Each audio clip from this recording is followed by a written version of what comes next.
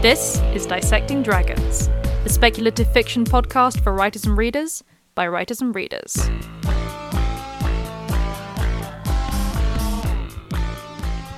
Hello and welcome to Dissecting Dragons, the speculative fiction podcast for writers and readers by writers and readers. I'm Madeline Vaughan. And I'm Jules Ironside. This week, Absent Saints and Cruel Caretakers, How Parents Shape Characters in Speculative Fiction, Part 2. That's right, we are back to talking about how to abuse children. Or rather, how to do it in fiction. Yes, how to develop a character from that scenario, but that did not sound good for us at all. It did not sound good for us at all. So in the last episode, we talked about absent parents, we talked about neglectful parents, and we talked about selfish or narcissistic parents. We are now, and excuse me for saying this, going to get a tiny little bit more hands-on.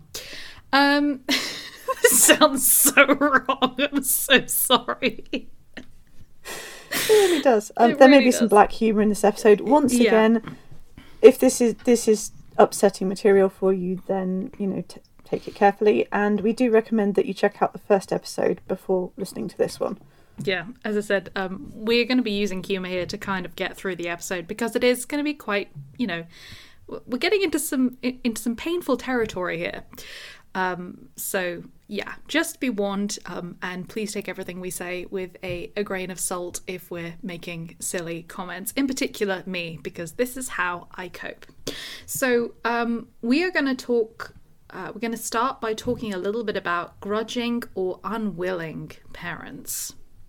Yeah, there's something really pernicious about this. I know a few people in real life who grew up knowing that their parents didn't want them, as in their parents had literally told them this.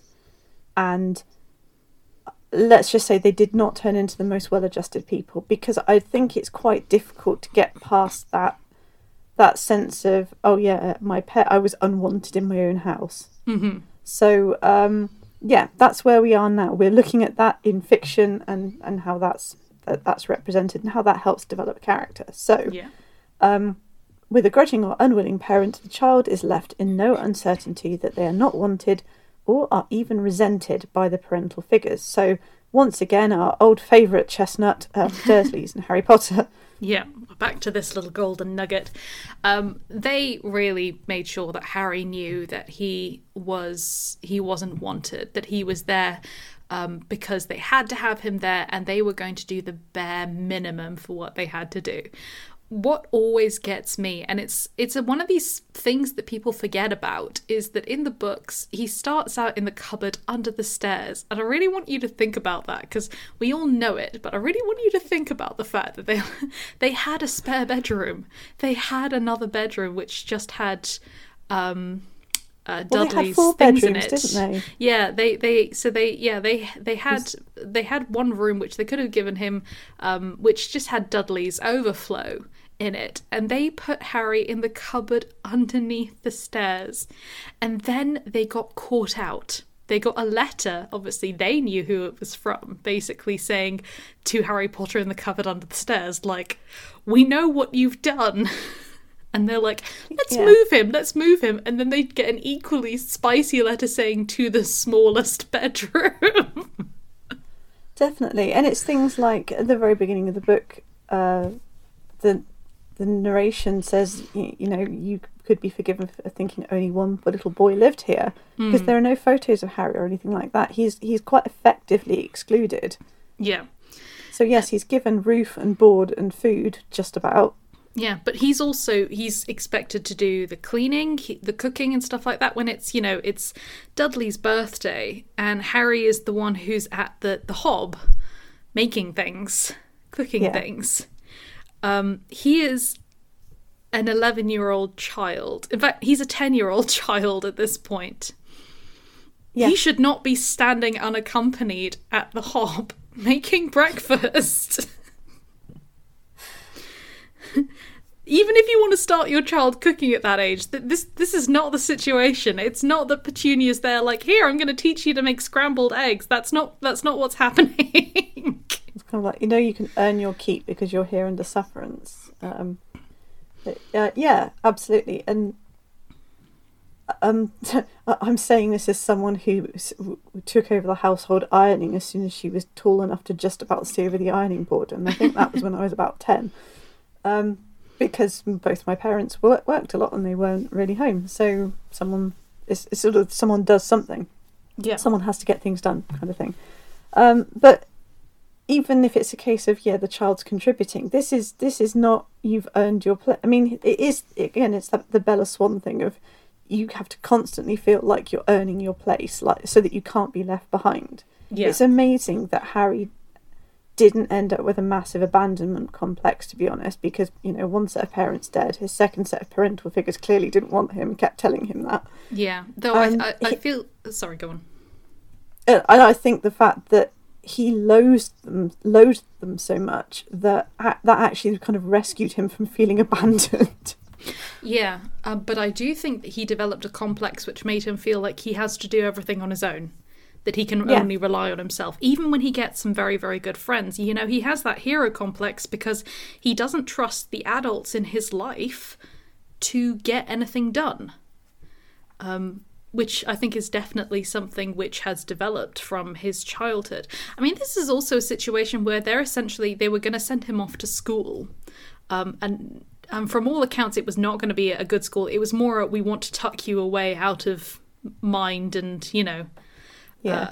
thought sort of school. And he was really excited for it. Yeah. He was really looking forward to it. Because at least he'd be out of the house. I completely agree with that. And one of the things you will learn at some point in your life is that ultimately nobody is coming to save you, so you better buck up and learn how to save yourself. If you're very unfortunate, you'll learn that at a very, very young age, which is obviously the case with Harry Potter and, some real life people too. Yeah. But you're right in that then can translate into I don't know how to ask for help. I don't believe there's any help for me to ask for in the first place. And, certainly for children, adults are not to be trusted. They're not actually there to look after you or help you or anything. Yeah. I think the other thing with Harry Potter is that people sometimes forget the fact that his abuse also meant that he was starved. There's a bit in one of the later books where Dudley is on a diet because he is now morbidly obese. Yeah. And we've talked about the abuse of the Dursleys against Dudley. That is sort of all linked into it. But Harry is put onto the diet as well. And Harry given slightly less. and given slightly less. Harry is underweight, really, and it's never explicitly said, but in the way that he's kind of described, he's underweight. He's small. He's quite scrawny. And there's even one bit where Ron just flat out says they were starving him, Mum. They put him in a room. They put bars on the window. They bring him food. They literally make him a prisoner at one point. And the thing about also making Harry a prisoner at one point in the second book is that he's basically also put in isolation. Yeah. Which is harrowing. That is a horrifying form of torture. He is a 12-year-old boy. In fact, he's not even 12. He's an 11 about to turn 12-year-old boy. That is awful. And he's hungry all the time. And in fact, he's so hungry during this sort of the starvation diet that Dudley is on, that he actually writes to his friends and they send him sweets and things like that because he's that hungry. And I want you to consider the fact that Harry would have to have been really starving to actually reach out to his friends and ask for their help in that way. Yeah. Yeah, absolutely. So yeah. It's like there are many, many complicated layers of abuse in Harry Potter, definitely, across various different children. And it is kind of played gently for laughs at times, or in a very Roald Dahl sense where it's almost surreal. But it's very definitely in there. Other things that can go on with grudging or unwilling parents: touch starving or touch affection withholding, where, you know, touch is actually one of the most sort of primal needs for humans. We are a social species. We are gregarious in nature, most of us. And most of us require a certain amount of physical contact with others of our species, or failing that, with other animals. Not in a weird way, just in a sort of like, we need that physical contact. Otherwise, we tend to start going slightly peculiar. And so it's a particularly torturous thing to do to a child, is to withhold affection unless you're getting something out of it you want, unless the parent figure is getting something out of it they want. So obviously we talked about Tangled. But it is just, it's a really, really disturbing thing to do. And I think what's interesting to me is when people write this into fiction and only afterwards look back and say, oh yeah, I put someone in there clearly being touch-starved as a child, because, you know, children children have the basic right to expect to be cherished. Yes. Okay, and that includes being, you know, a certain amount of genuine good physical affection, because that is a basic necessity. That is a basic right. I'm thinking now of this will be before your time, Madeline, but the orphans in Rwanda, who there were so many orphaned babies and so few people to care for them. The orphanages were just full of these iron cribs with babies in them who were losing developmental stages because they weren't being picked up and held and cuddled. Yeah. And, you know, the lucky ones were eventually adopted, but they were developmentally so far behind a child at that age. So, yeah, that's an extreme example of it. And it took a terrible war and basically an ethnic cleansing to actually cause that to come into effect. But there's been other examples in history. Yeah. So on a small scale where that's happening in a household where there are parents and a child and the child's just been pushed to one side, that's something that will absolutely follow someone through their entire life. Yeah, absolutely. Have you seen the French film Amélie? Yes, I really love that film. Yeah. There was always a bit in Amélie which got me, which is that her father is a doctor, and her father essentially never really held her or touched her, to the extent that when Amélie was a child, her father would give her these medical checks, and because this was the only time that her father actually touched her or sort of interacted with her in that way, she would get excited, because this is her father. This is her father showing her, you know, love, and her heart would race because she'd be happy, she'd be excited, and he mistook this for her having some kind of heart condition. Yeah, that always struck me as with a pang, put it that way. Yeah. It's sort of played off for a laugh, but it's actually really that hit me hard when I was a kid. I was like, oh my god.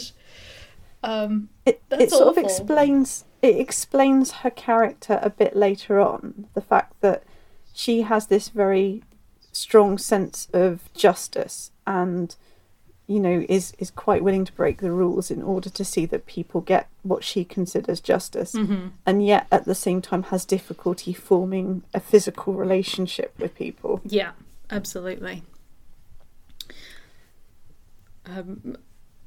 The other one with the sort of the touch starved thing is when you have a character who is touch starved and only gets positive contact when they have done something which is deemed to be good or which pleases their parents. Yeah. This is a form of, and again, it might not actually be conscious, but if you are only touching your child when you're congratulating them, or, you know, when they've done something good, that you're actually manipulating them. Particularly conditioning them. You're certainly conditioning them in a certain way. Now, you might have a sort of a rewards kind of system where someone who's done something good might get a big cuddle and a big kiss. That's fine. But that should not be the only time that you are touching your child. You should be interacting with your child a fair amount, please. Yeah, absolutely. Okay, other things that sort of come under this are sort of constant correcting and micromanaging of child's actions and character. So the child spends their life feeling they're constantly at fault. If you think about it, the things you actually need to correct your child on are anything that's dangerous, anything that may have long-term ill effects on them, and a certain amount of obedience is good, because when you tell them not to run in the road, you want them to not run in the road. Yeah. Things of character, things like having a preference for looking at insects rather than wearing dresses, for example, or things like, I want to play with the boys, I want to play football, rather than I want to play with dolls. Those are preferences. Those are not things that require correction. That's where you let your child express themselves. Yeah, absolutely. In my opinion. Yeah, no, micromanaging what your child plays with, as long as, you haven't walked in with them and they're playing with a knife or something like that, then I can kind of understand saying, no, let's not play with the knife. Why don't you play with this plastic egg or something like that instead? Unless you're my father, in which case you get taught how to throw a knife properly. Yes, but I mean... It always makes useful, okay? Yeah, I'm sure. It always makes me think of this image someone put up on the internet, which was just that I thought my wife was being paranoid when she bought all of the plug covers. Those plastic covers which are really hard to get out, which you put into plugs. She said, I thought my wife was being paranoid, but then I saw this, that they took a picture and their child was literally just licking the plastic covering. And they were like, oh God. Children will do some really weird stuff. Yeah, absolutely. So I can understand. There's a big difference between saying stop playing with the stick with poo on it, and go and play with one of the many expensive toys that we've bought you. That's a very different thing from no, you're not allowed to play with dolls. You should be playing with a football.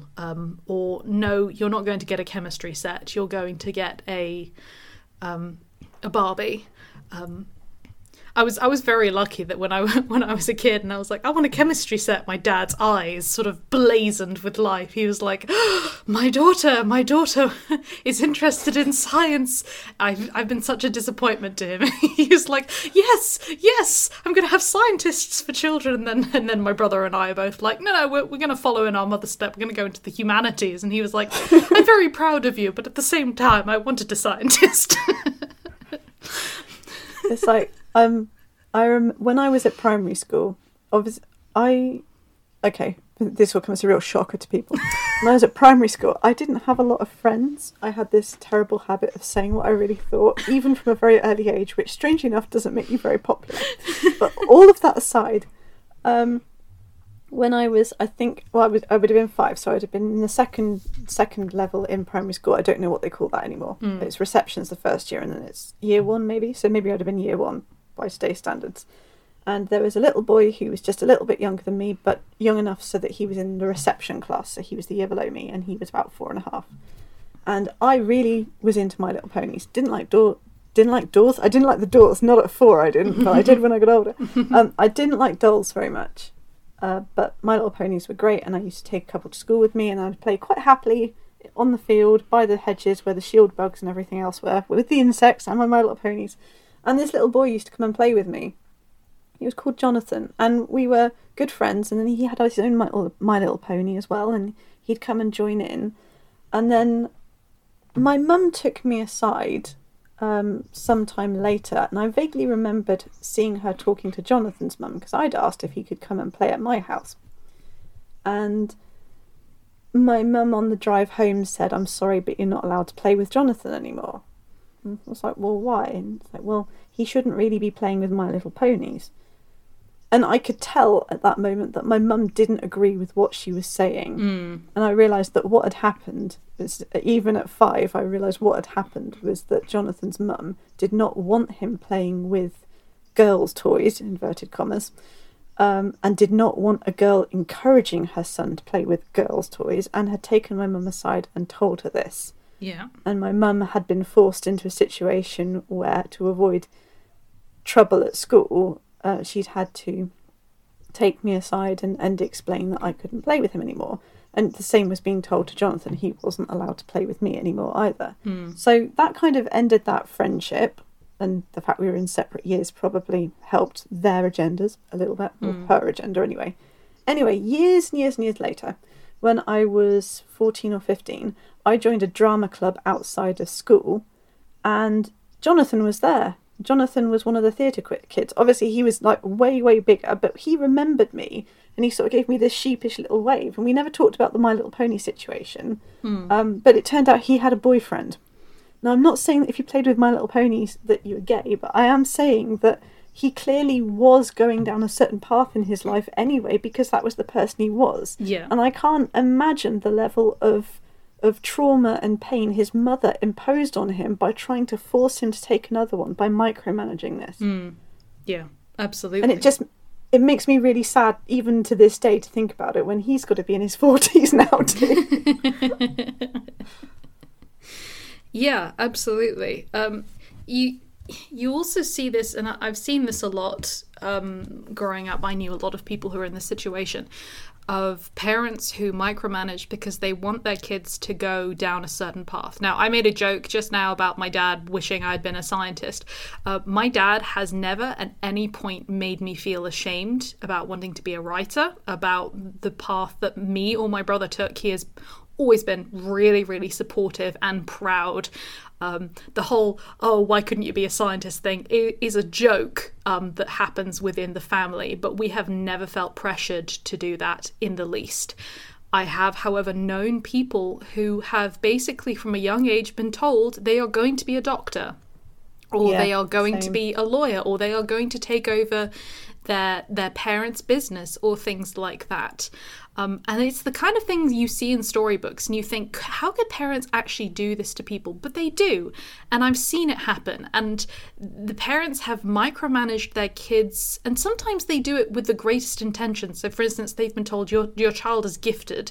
They need opportunity. So the parent does everything they can to provide this opportunity without actually letting their child be a child. And, you know, this means managing them not just to the levels of, okay, I understand parents having curfews and parents saying, right, there's certain bedtimes.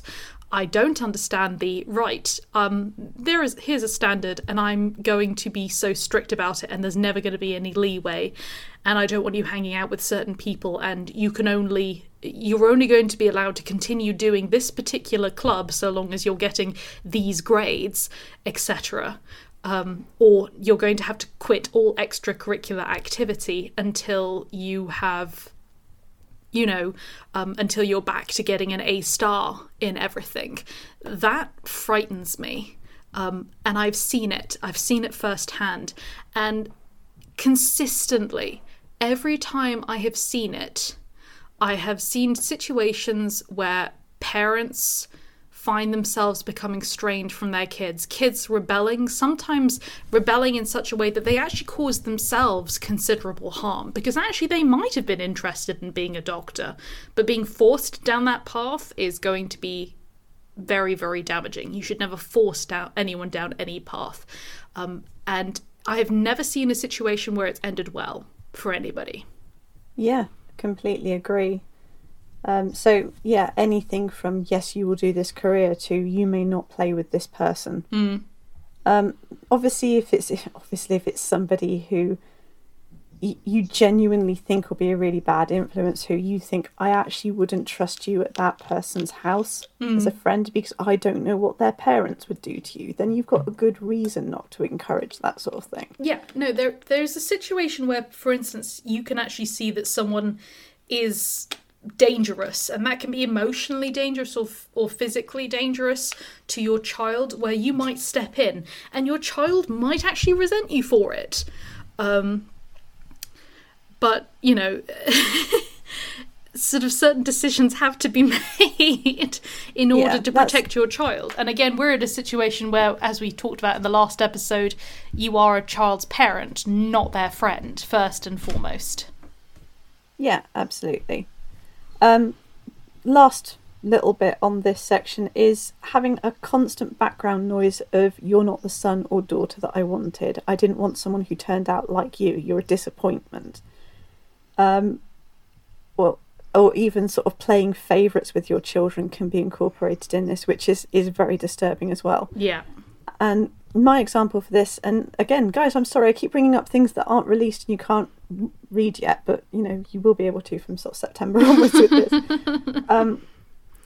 This is kind of, this entire sort of grudging or unwilling parent situation is Steve's situation. Obviously, you meet him in the Unveiled series. You get much more of his backstory in Harker and Blackthorn. Yeah. And in 2 books' time, I really tackled that sort of side of things. So I'm actually really looking forward to it. 'Cause I finally, it's almost like I finally get to confront some people who've done something terrible to someone I like. So that's how I feel about it as a writer. But yeah, he's got this, or you get little hints of it, and I think, obviously I'm biased since I write the books.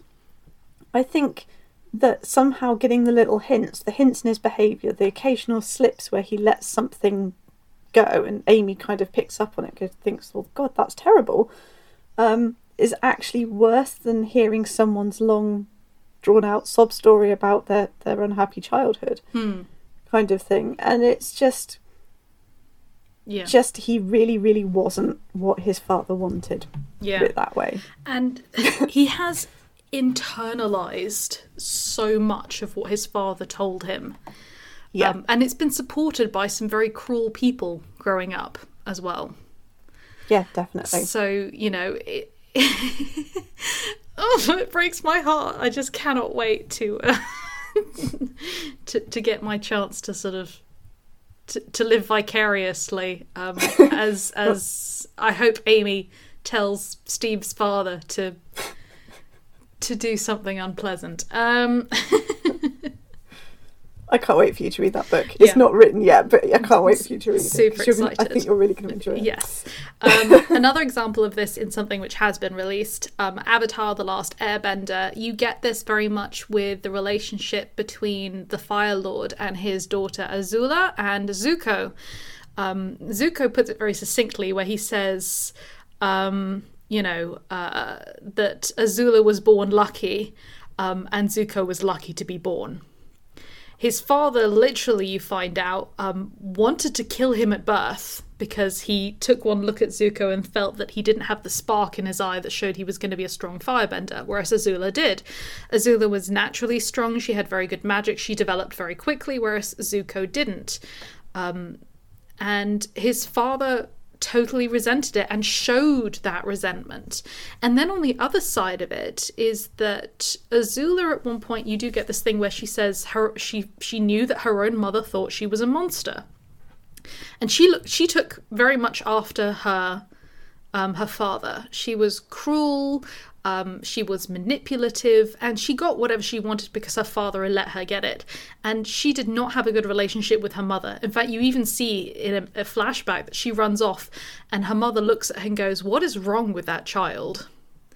And I'm like, you cannot push responsibility there. She is your child. But her mother clearly doesn't have the power to discipline Azula, and at this point it's too late. The damage has been done. I also think there's some, it's not just, I think there might have been literally something Azula was born with as well, which has meant that she is sadistic. But part of that is definitely going to have been the way that she was raised and the way that her father favoured her. Whereas Zuko, of course, has this huge chip on his shoulder because he's spent his entire life being told what a disappointment he is. And he's essentially having been horrifically burned by his father, who he was forced to fight his father when he was a child. And he refused, and his father didn't refuse and literally burnt half of his face. And then essentially sent him into what is essentially exile on a task that everyone up until that point knew was impossible, and that was the only way that he was ever going to be allowed to come home. And Zuko went into it with the full gusto of something which was possible, because he didn't actually want to really address the fact that his father had basically just sent him out to essentially die. Yeah. That's scary.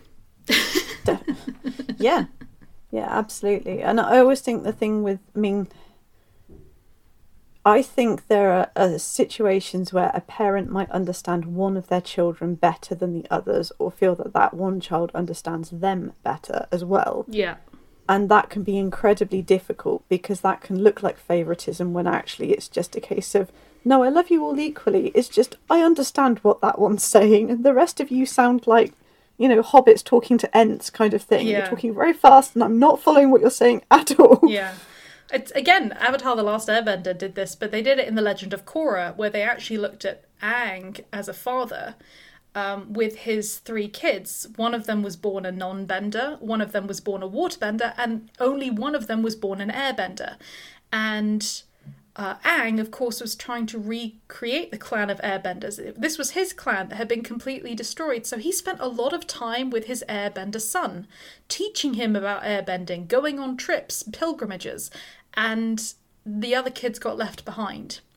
Yeah. And he loved them, but the fact of the matter was that they resented it because they felt like they weren't as important. And there's this great bit where, Tenzin, who is the airbender, was like, what about that time we went on holiday there? And the others look at him and go, that wasn't us, that was just you and Dad. Yeah. And he has these great recollections of his childhood and has completely missed the fact that the rest of his family weren't there. Yeah, see, it's darkly funny, and then you reply it in real life, and it's like, actually, that's horrible. It's awful. Yeah. Okay, moving on to active abuse. This obviously is where the parental figure has moved beyond emotional abuse, neglect, and manipulation into verbal, physical, and even sexual abuse. Yes. Each of these is a gross betrayal of the child, with sexual abuse, especially by a child's caretaker, being the absolute worst. Now, as we've said, we're not really going to touch on that too much, simply because it's just beyond the scope of this podcast. Yeah. But we're also not going to pretend that it isn't an issue that's there. There are obviously many reasons that parents might do any of these things, and not all of them are as simple as this is just a bad person. Yeah. I'm going to draw a line here which basically say any kind of sexual abuse, that's a bad thing. You are a bad person if you do that. But there are lots of reasons for why someone might abuse someone who's younger than them. They're not necessarily good reasons, but things can be complicated. So we do want to address that, but we are not in any way, shape or form excusing child abuse on any level. No, absolutely not. In terms of character development, which is obviously the angle we're coming from, it's the old adage, hurt people hurt people. Parents who are hit as children often can go on to hit their children. And, from a full-on spanking with a stick, they might go to just smacking them on the buttocks kind of thing. Yeah. When they've done something wrong.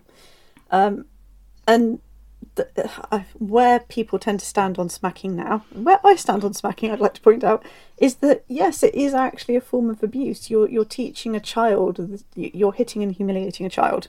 You might be doing it for the purpose of discipline, or because they frightened you by running in front of a car. And I can certainly understand in that situation, when a child frightens you that much, the need to lash out. And give them a shock so that they don't ever do it again. I understand the inclination, I just don't agree with the means. But put it this way, when I was growing up, smacking was a thing. Okay, so me and my sisters, we were all smacked, and I'm not going to roll out the whole sort of like, yeah, there's nothing wrong with me thing, because that's clearly not true. But I doubt it was damage done by this particular thing. I think there's a difference between. I'm not advocating smacking at all, by the way, but there is a difference between someone who has done it out of a moment of fear or anger with fear in order to deter you from doing something in the future. Yeah. And that they're not taking any pleasure in the actual act itself. And someone who sort of goes, you're smaller and weaker than me and I've had a bad day, I'm going to beat the shit out of you, which, I've also seen. Yeah. with other people, including people I was friends with at school. Yeah. There's two examples I want to give. One is a funny, one's a comedian, and the other one is someone who put the whole smacking thing into stark, relation of exactly what it is. It always makes me think of a sketch by a French Moroccan comedian called Gad Elmaleh. Who's brilliant, by the way. You can find him on Netflix. I do recommend watching him in French with subtitles rather than watching him in English, because he can speak in English, but his delivery in French is just fantastic. He's really, really funny. We saw him live. He's just brilliant. And he makes this great sketch, which he says, people always say you should never hit your child in anger. Never hit your child when you're angry. He says, so what do? You just wait until... Wait till everyone's on the beach, everyone's having a good time, you've been saving it up, and then whoosh, that's when you start. So that always gets me. It's like, never hit your child in anger. Well, when do you hit your child then? It's like, if you don't smack them when they've done the bad thing. I don't think he was actually advocating smacking children at all. I think that was just a joke. But the one that always gets me is this story, which hit me so hard when I first saw it, and I cannot remember where it came from, but it was a woman, and I think she was from the south of Asia, I think, but I might be wrong. And she had always been raised that when she did something wrong, her mother would send her out into the garden where she would have to find a stick or a switch, basically, bring it back in, and she would choose the stick which her mother then hit her with, which her mother then whipped her with. And she didn't want to do that with her child, but then her child did something very dangerous, I think it was, or very, very bad. And so she sent her child out. She fell into that ritual, which is, I know that stopped me doing things when I was a kid, and this is all I can think of to do. So she sent her child out to do it. And she was feeling sick at this point because she didn't want to do it. And her child came back in tears and said, "Mummy, I cannot find a stick, but I found a rock that you can throw at me instead." And she just fell to her knees and cried as her child held up this rock. Yeah. And it came into sharp focus there, which is that her child is not seeing, right, I need to be disciplined. Her child is basically just seen, all she's seeing is, Mummy has decided she's going to hurt me and I have to go with it. And there's no distinction of what that kind of pain is, or what that pain means, or what's just and what isn't just. And when you see it from that perspective, it's horrifying. And I think that even if you yourself were smacked as a child, because smacking was also still a thing when I was a kid, that was still a very normal thing that happened among sort of parents. Even remembering it now, I might dismiss it, but you have to think of it from a child's perspective, not from the perspective of an adult who has a different kind of context, because context means, excuse my language, but jack shit in that moment, because it's not a child, it's not an adult who's going through this, it's not an adult who understands, it is just a child, and it's a child's trauma, and it's a child who has to go through it. Yeah. And that story always strikes me. It always makes me tear up because it's just so harrowing. Yeah. And I think that is a good point, is the fact that, after a certain point, with smacking for discipline, there is no context, or, you start with no context, and after a certain point, the child either just becomes hardened to it, in which case it's not discipline anymore, it's just a kind of, well, I take my lumps.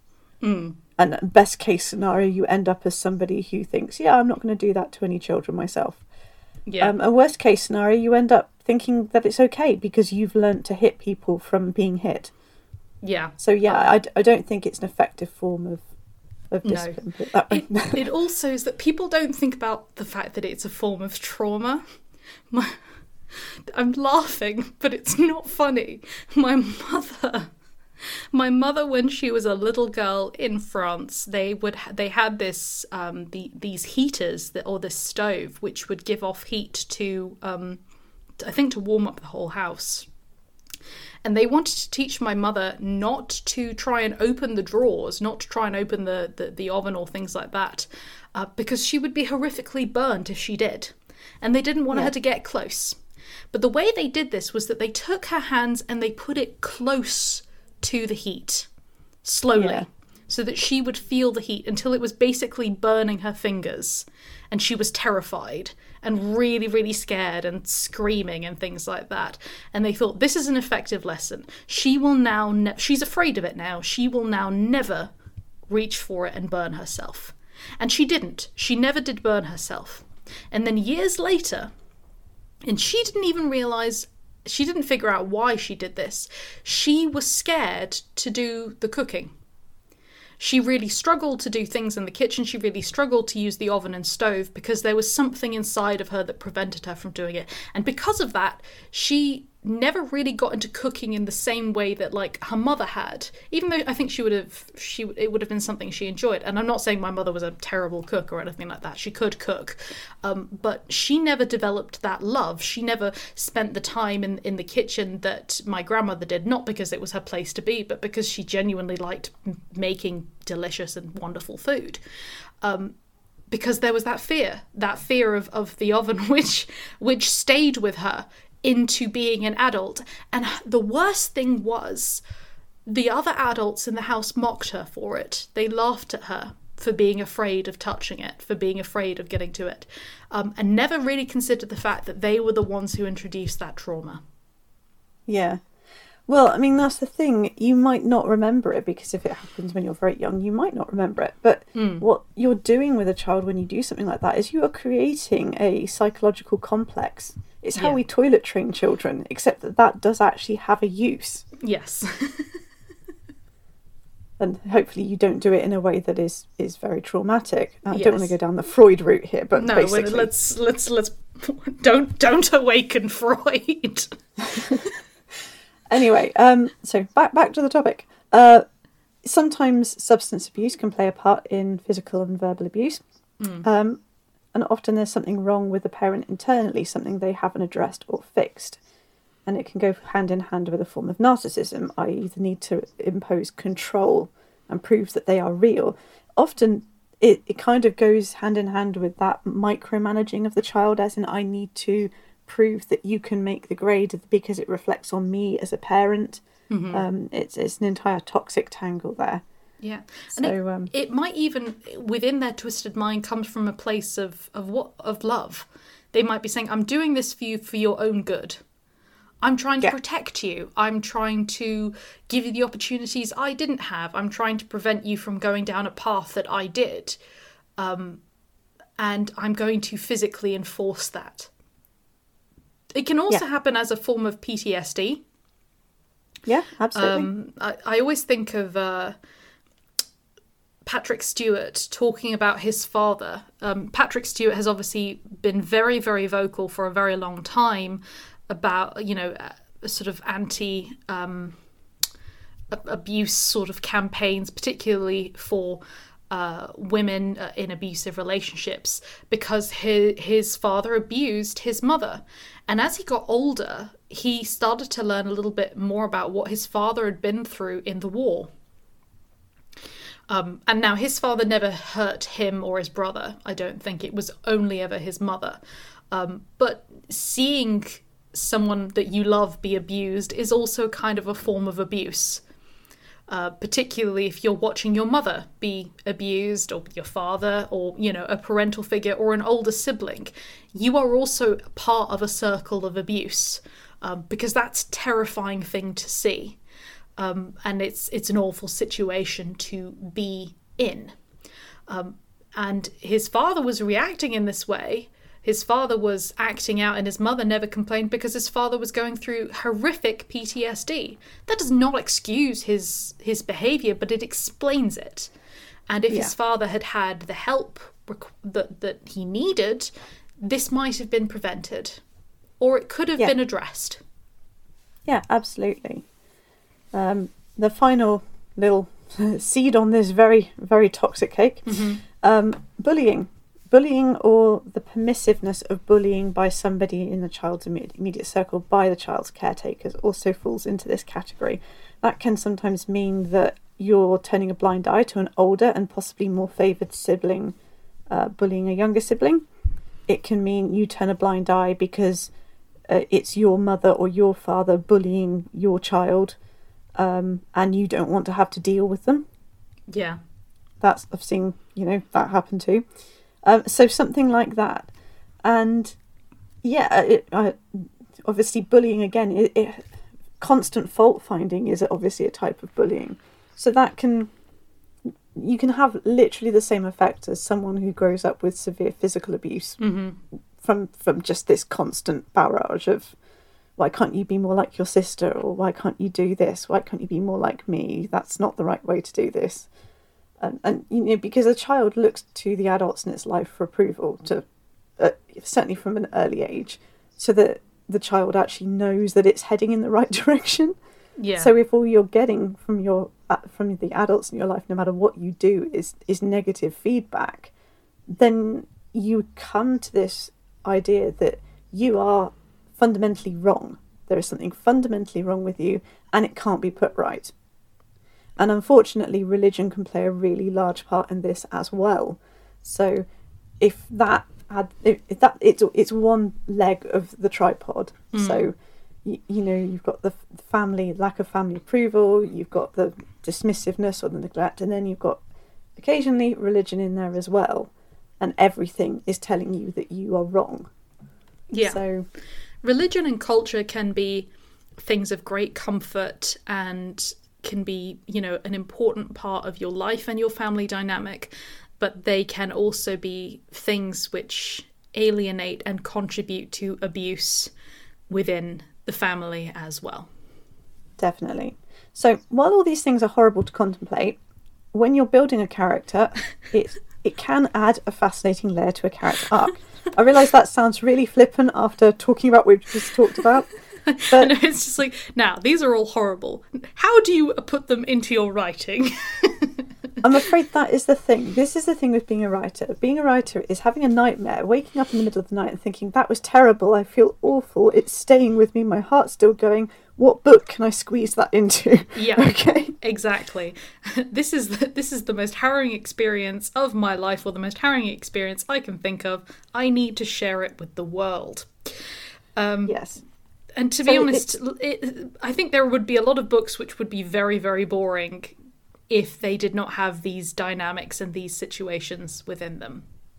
And obviously exploring these things means that through fiction, a lot of people who are perhaps dealing with internal wounds they may not even really know are there, might actually make some progress. Yeah, it can be very cathartic. Absolutely. So you might want to think about things like, will your character go on to perpetuate this cycle of harm? Will they have ongoing trust issues? Will they have an abandonment complex? Will they manage to break the cycle? Will they always act recklessly under certain stimuli without necessarily even knowing why? Because they've been conditioned to having an odd crisis response. My obvious example would be from Unveiled for myself. It would be Kieran, who had an awful childhood. Yeah. And, very, very abusive father, and a mother who couldn't really protect him from a lot of it. Yeah. And just getting to adulthood and not being able to form a strong relationship with anyone, not being able to form anything that was approaching intimacy. And there's a lot more to it, but the way he acts throughout the books, yes, sometimes he's a real dick, guys, he really is.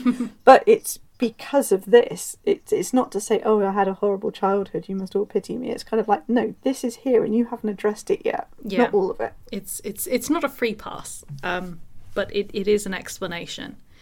I think on my side of things, I've always tried to write fairly kind of interesting family dynamics. So even with the families in my books who are loving and have healthy sort of relationships. For instance, Rufus with his stepmother and his father.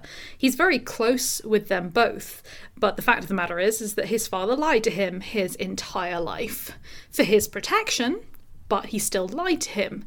And Rufus, despite making his peace with it, has a bit of an abandonment complex when it comes to his birth mother, who, as far as he is aware, just basically kind of went, I don't want you, and left him behind and never made any attempt to contact him. And when he finds out the truth, that hasn't really changed. Even as he finds things out that it might have been reluctant, that it might have been sad, that she might have still cared for him and thought about him, there's still an abandonment there because she could have made a different choice and she didn't. So these are all things that he has to deal with. But Zachary has just an incredibly abusive family. His mother is willfully... She is a literal psychopath. She doesn't physically abuse him, but she absolutely hates him. She has never helped him. She sometimes has just watched what's happened to him, because he was often abused as a child to try and get a raise out of his mother. His father would try and get a raise out of her name's Elizabeth de Morn. He would try to get a raise out of her by abusing Zachary right in front of her. And both were kind of a little bit disappointed when she just didn't really care. And his father wanted to control Zachary, his father who had also been horrifically abused. And this is also one of these situations where the father, when Rivalen Zachary was a child, his father was a magi, and his father was so disappointed that Rivalen didn't have enough magic to become a magi as well. So he would actually bring Rivalen out in front of his magi friends and beat him in front of them and shame him in front of them. And Rivalen has always hurt Zachary, and this escalated because he feels like Zachary basically told him to escalate it, and Zachary was trying to manage him, so he put him back in his place. But Rivalen has basically vowed that he will never beat Zachary in front of anyone else. For him, this is a form of kindness, that what happens between him and Zachary will stay between him and Zachary only, and that he will never embarrass Zachary in that way, and that he will let Zachary go off and be a magi, and that he's kind of proud that Zachary's a magi whilst also being very jealous of the fact that he's a magi. And it's very complicated, and he's a bad man. He's a bad person. And of course, this has had a very profound effect on Zachary and on his relationship with his sisters, on his relationship with other people, and the fact that he has essentially basically said, I will never be a father. I can't be a father because I don't trust myself, essentially. Yeah. So, something. Yeah. Something I may have to something I may be tackling in the future. Not with your character. No, she's just going to take Zachary and yes, right, she's going to take him, put him in therapy. He could use some therapy. I should think so too. It's the cannibalism. Cannibalism. Yeah, is a bit of an issue. Okay, we'd be a bit remiss if we tackled this subject and didn't look at opposite gender conflict. Now, This isn't an unusual thing. So it's not unusual for mothers and daughters to at least go through a phase of just not getting on together, in the same way as it's similar for fathers and sons. So to a certain extent, it is normal. And it might be that for whatever reason, you're a daughter who never really gets on with your mother, even though, once you've got some distance, you get on just fine, but you're never really going to be on the same wavelength. Yeah. The problem that this can cause is that you can have a child who feels closer to one parent than another, and this causes bitter conflict with the other parent. Yeah. This is also potentially my speech is good today. Exacerbated if the parents then are put in a situation where they have to divorce. Yeah. Or are sort of are separated, or particularly as well if there is a situation where two parents actually, the parent and child, understand each other more. So we talked about them sort of speaking the same language, as it were. This can all add to that sense of favoritism on the child's part, which might not be intentional, but might also be intentional. Yeah, well, that's the thing, isn't it? Because parents are not supposed to have favourites, and it's generally condemned. But no one says that about children. A child can absolutely have a favourite parent or grandparent or caretaker. Yeah. And would never even necessarily consider how that might look or feel to someone else, because you're a child, and as you're growing up, you're kind of the centre of your own universe. That's normal. Yes. Yeah, absolutely. And I have to say, in that situation, it's not even on the child to fix it. That's something, again, that the adults in the room need to actually be tackling, not the child. Yeah. Also, I think it's a little bit different when a child has a favourite, if that makes sense, because because it doesn't actually denote any less amount of love. you can love people equally, but still have a favourite, because a child's favourite will be based on some very particular things, you know. Yes. We like the same dinosaur. We like the same dinosaur. They're my favourite. They always give me sweeties, you know, things like that. That doesn't mean that it's no less precious. You cannot trust a child's judgment. They're a child. Of course they're going to have favourites. They'll have favourite pajamas and stuff. I mean, to be honest, we might very well also as adults have favourite pajamas, but you know, it's a different, you know, it's a different situation entirely. Yeah, absolutely. Okay, so our final section: not all harm is intentional. Yes. So we've touched on this, but let's get into the sort of the depths of it. It is hard to be a parent.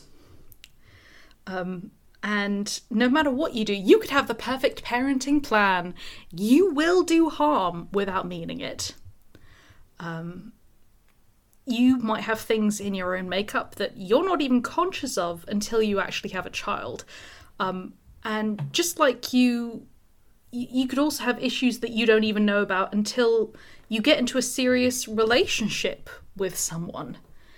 Yeah, it's weird how changing your interpersonal relationships to a more intense setting can actually bring up trauma that you'd forgotten about, or trauma that you didn't even realise was going to cause you problems down the road. Yeah, absolutely. It's just one of those things where as I said, you could have the perfect plan. You could think, I know exactly what I'm going to do, but here's the thing is, it's very easy to imagine how you're going to raise your child.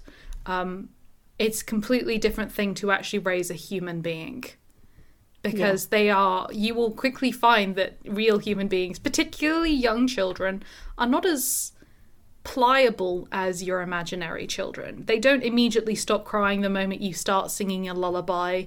They don't immediately love the things that you think that they're going to love. They don't immediately do the things that you assume they're going to do, or that they'll react to the things. And also, there are going to be things which are out of your control as well. You know, as a parent, there are going to be things that might traumatize your child that you never intended to traumatize them. And when I talk about trauma, I don't mean that someone might have physically hurt them, but I mean there are things that could happen that you might have no idea about. They might have, you know, seen something on TV. They might have accidentally fallen out of their crib. I'm going to give you a fun example from my childhood.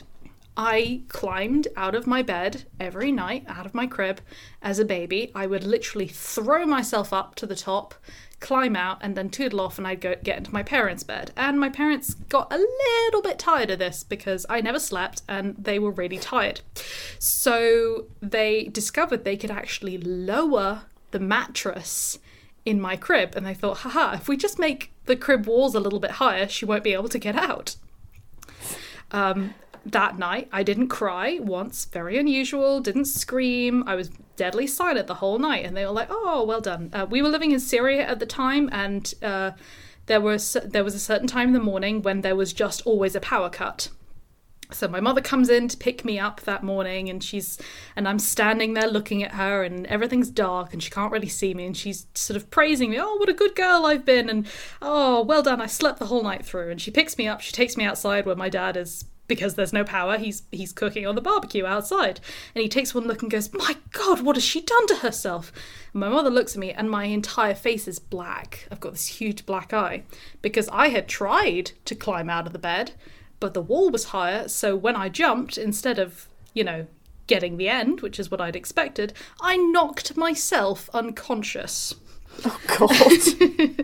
Neither of my parents could have planned for this, but that didn't change the fact that I never got out of that. I never tried to get out of that bed again.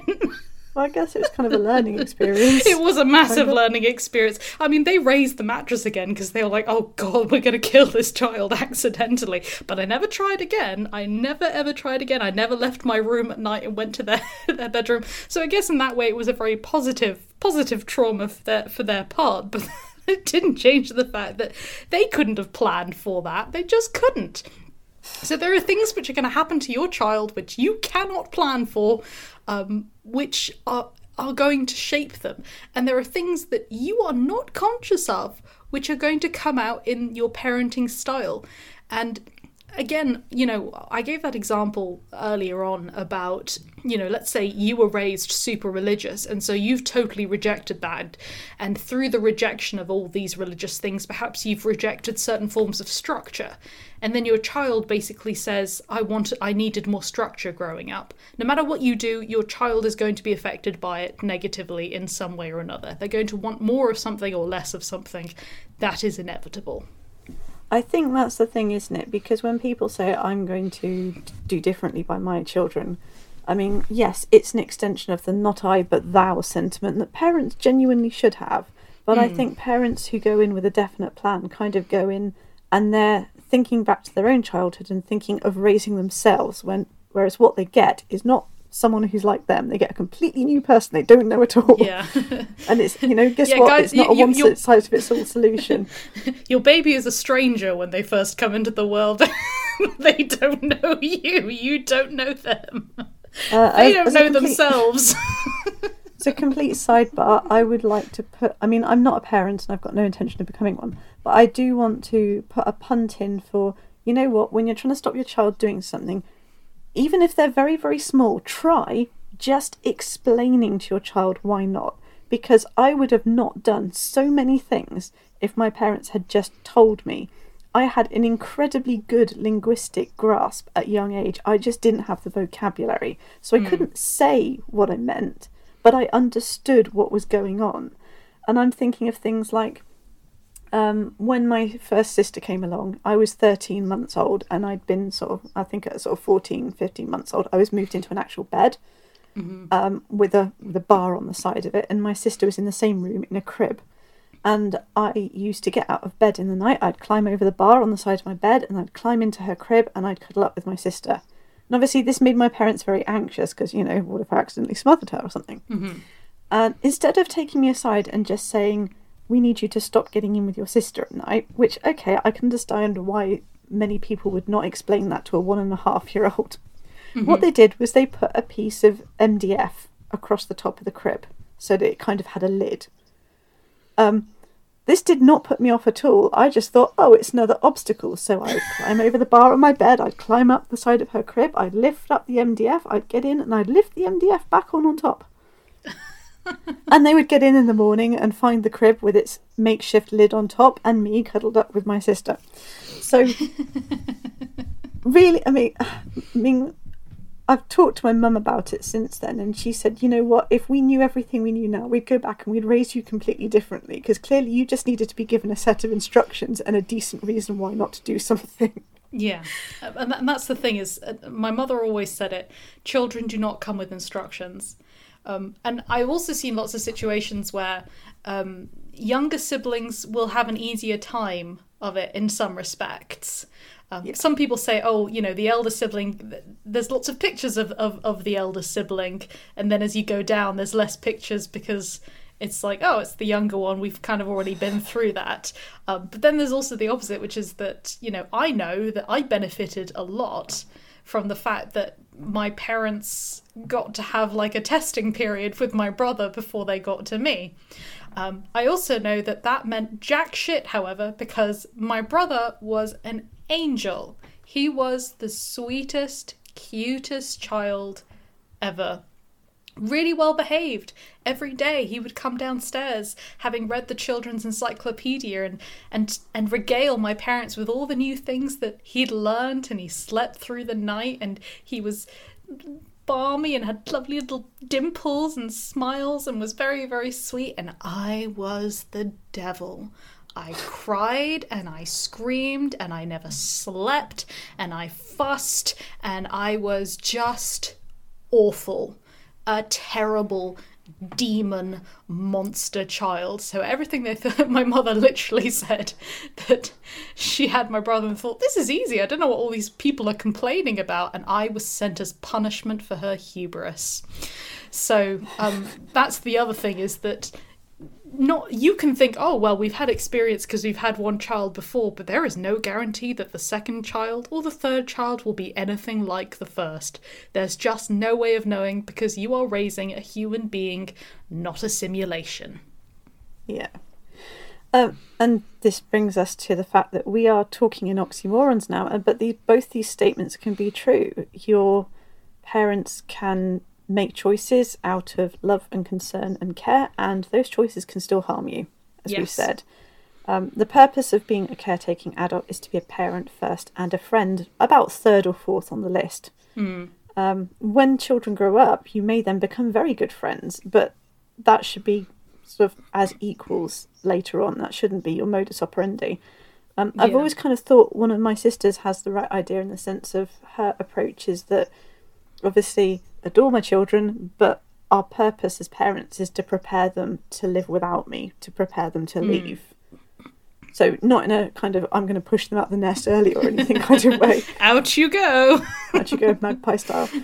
No, just in the sense of what you should be doing, as well as enjoying the fact that you have children and occasionally cursing the fact that you have children, is sort of giving them space to learn who they are and to try things and become independent, not to encourage them to cling too much. Obviously it depends on the child as well.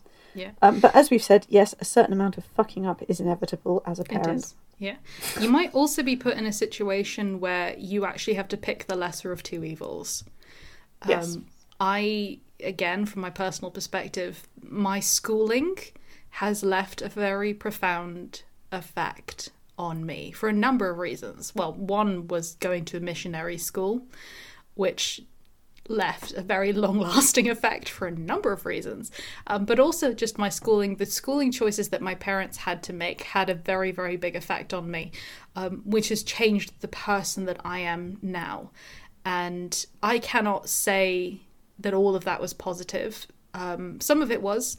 There was some very big negative bits, which resulted in things which could have been avoided. But I look at what their alternative choice was at the time, and I can totally understand and appreciate and even be thankful for the choice they made, even though it did hurt me, even though there are things which have happened to me which I will never be able to fully lay to rest. I can turn around and say the alternative was worse, and that this was a decision they made with all the best intention and with all the love in their heart.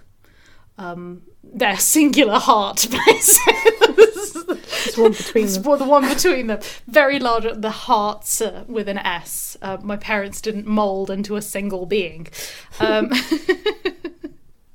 Good to know. Good to know. Very, very Poe-esque childhood there for a moment. So, okay, a brief recap. We've obviously talked a little bit about our own work, but I'll talk about how we've used parents to shape characterization in our own work, because obviously we're coming from the writer perspective. And as I said, I think in the last episode, apparently I have not shown a functional set of parents at any point in my work at all. No. So there's that. I do show people getting better though. So for example, in Unveiled, their father does actually start to improve. I wouldn't say he ever becomes Father of the Year, but he absolutely does conquer a few things and work on himself. Yeah. This is tentatively trying to sort of fix things up, and actually ends up being an actual father figure. Yeah.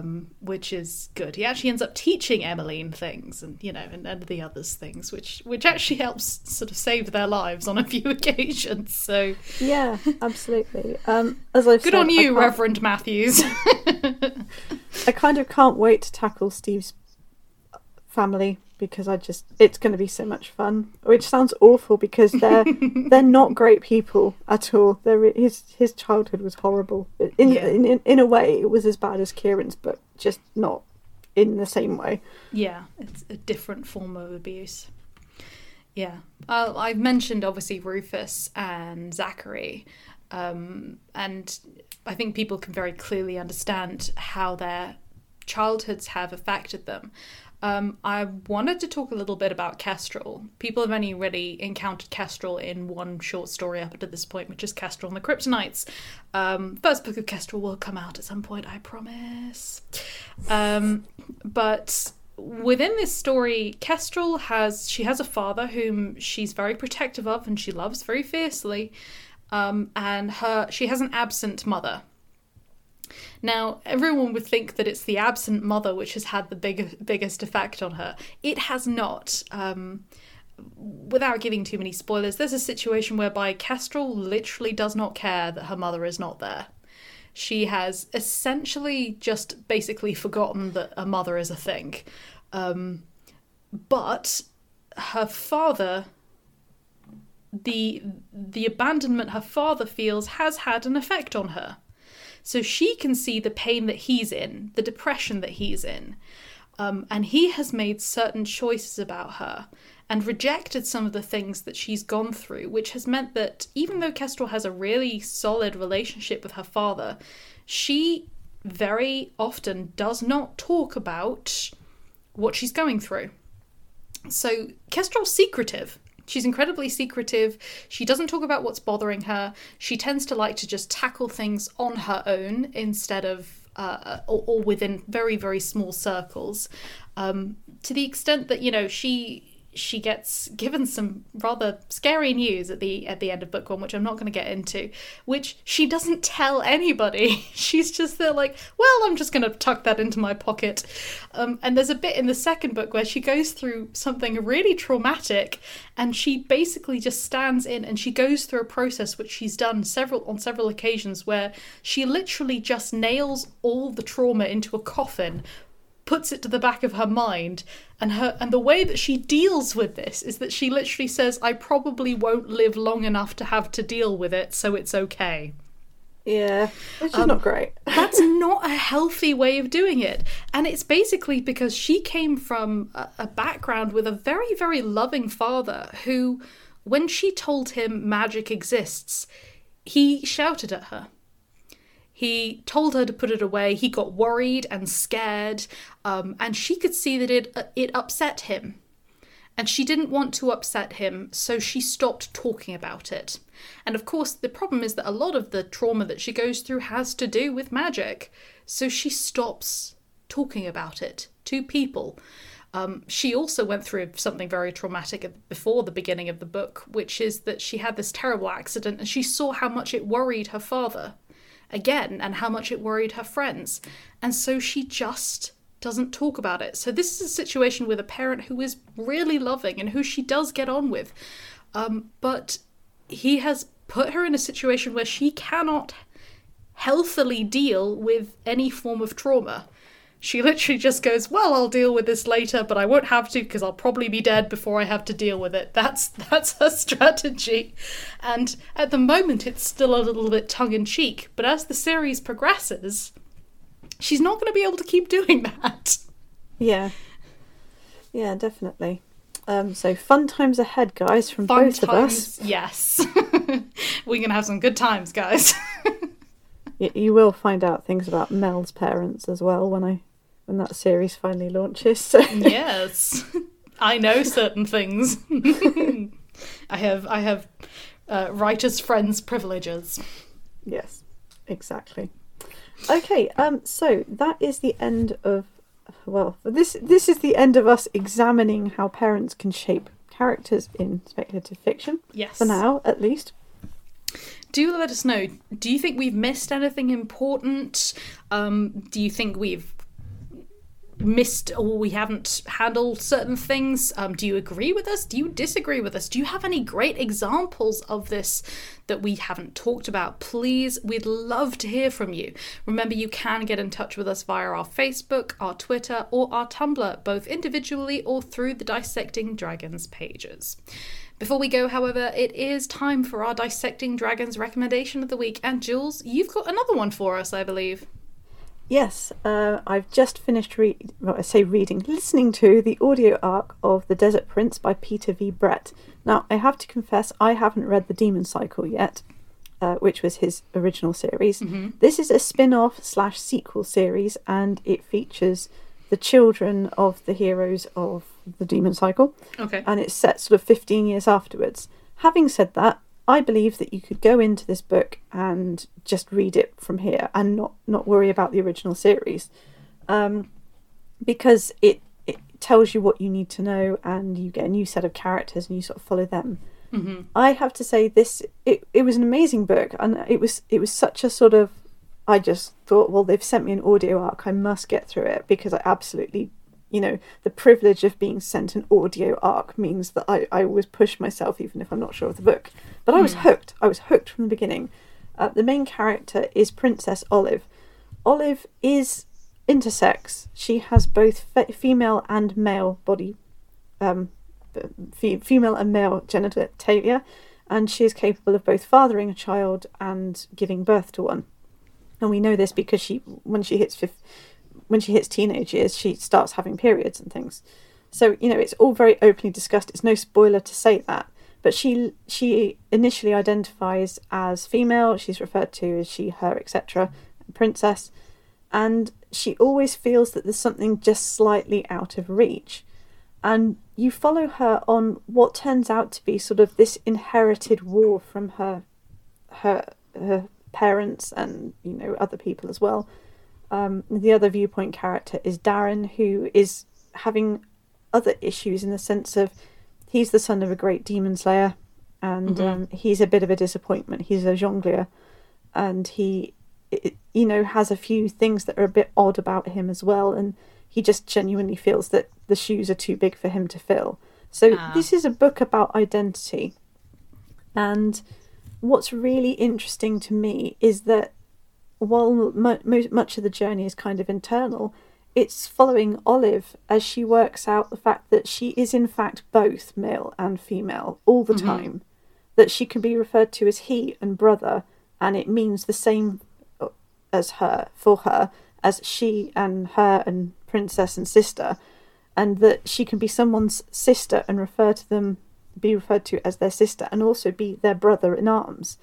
And she had both those identities are hers to claim. So a lot of it is this struggle to find a way not to be shoved in little boxes that everyone else wants to put her in, because they don't really understand her being intersex in this way. Yeah.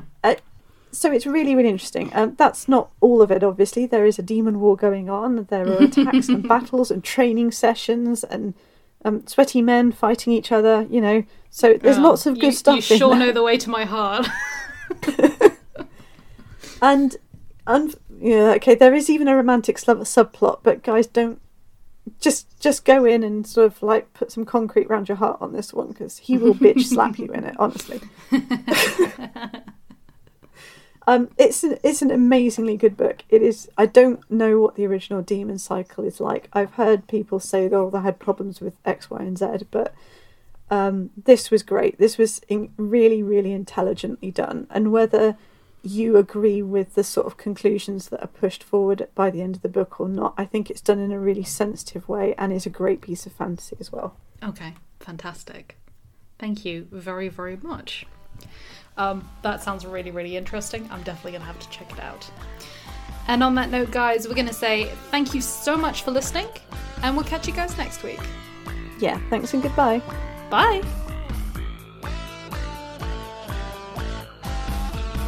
You've been listening to Dissecting Dragons, the speculative fiction podcast. You can follow our podcast at podbean.com or from iTunes. For more information, visit our Facebook page at www.facebook.com/dissectingreaders, or check out our author websites at jaironside.com and madeleinevaughan.com. Please note, no dragons were harmed during the making of this podcast.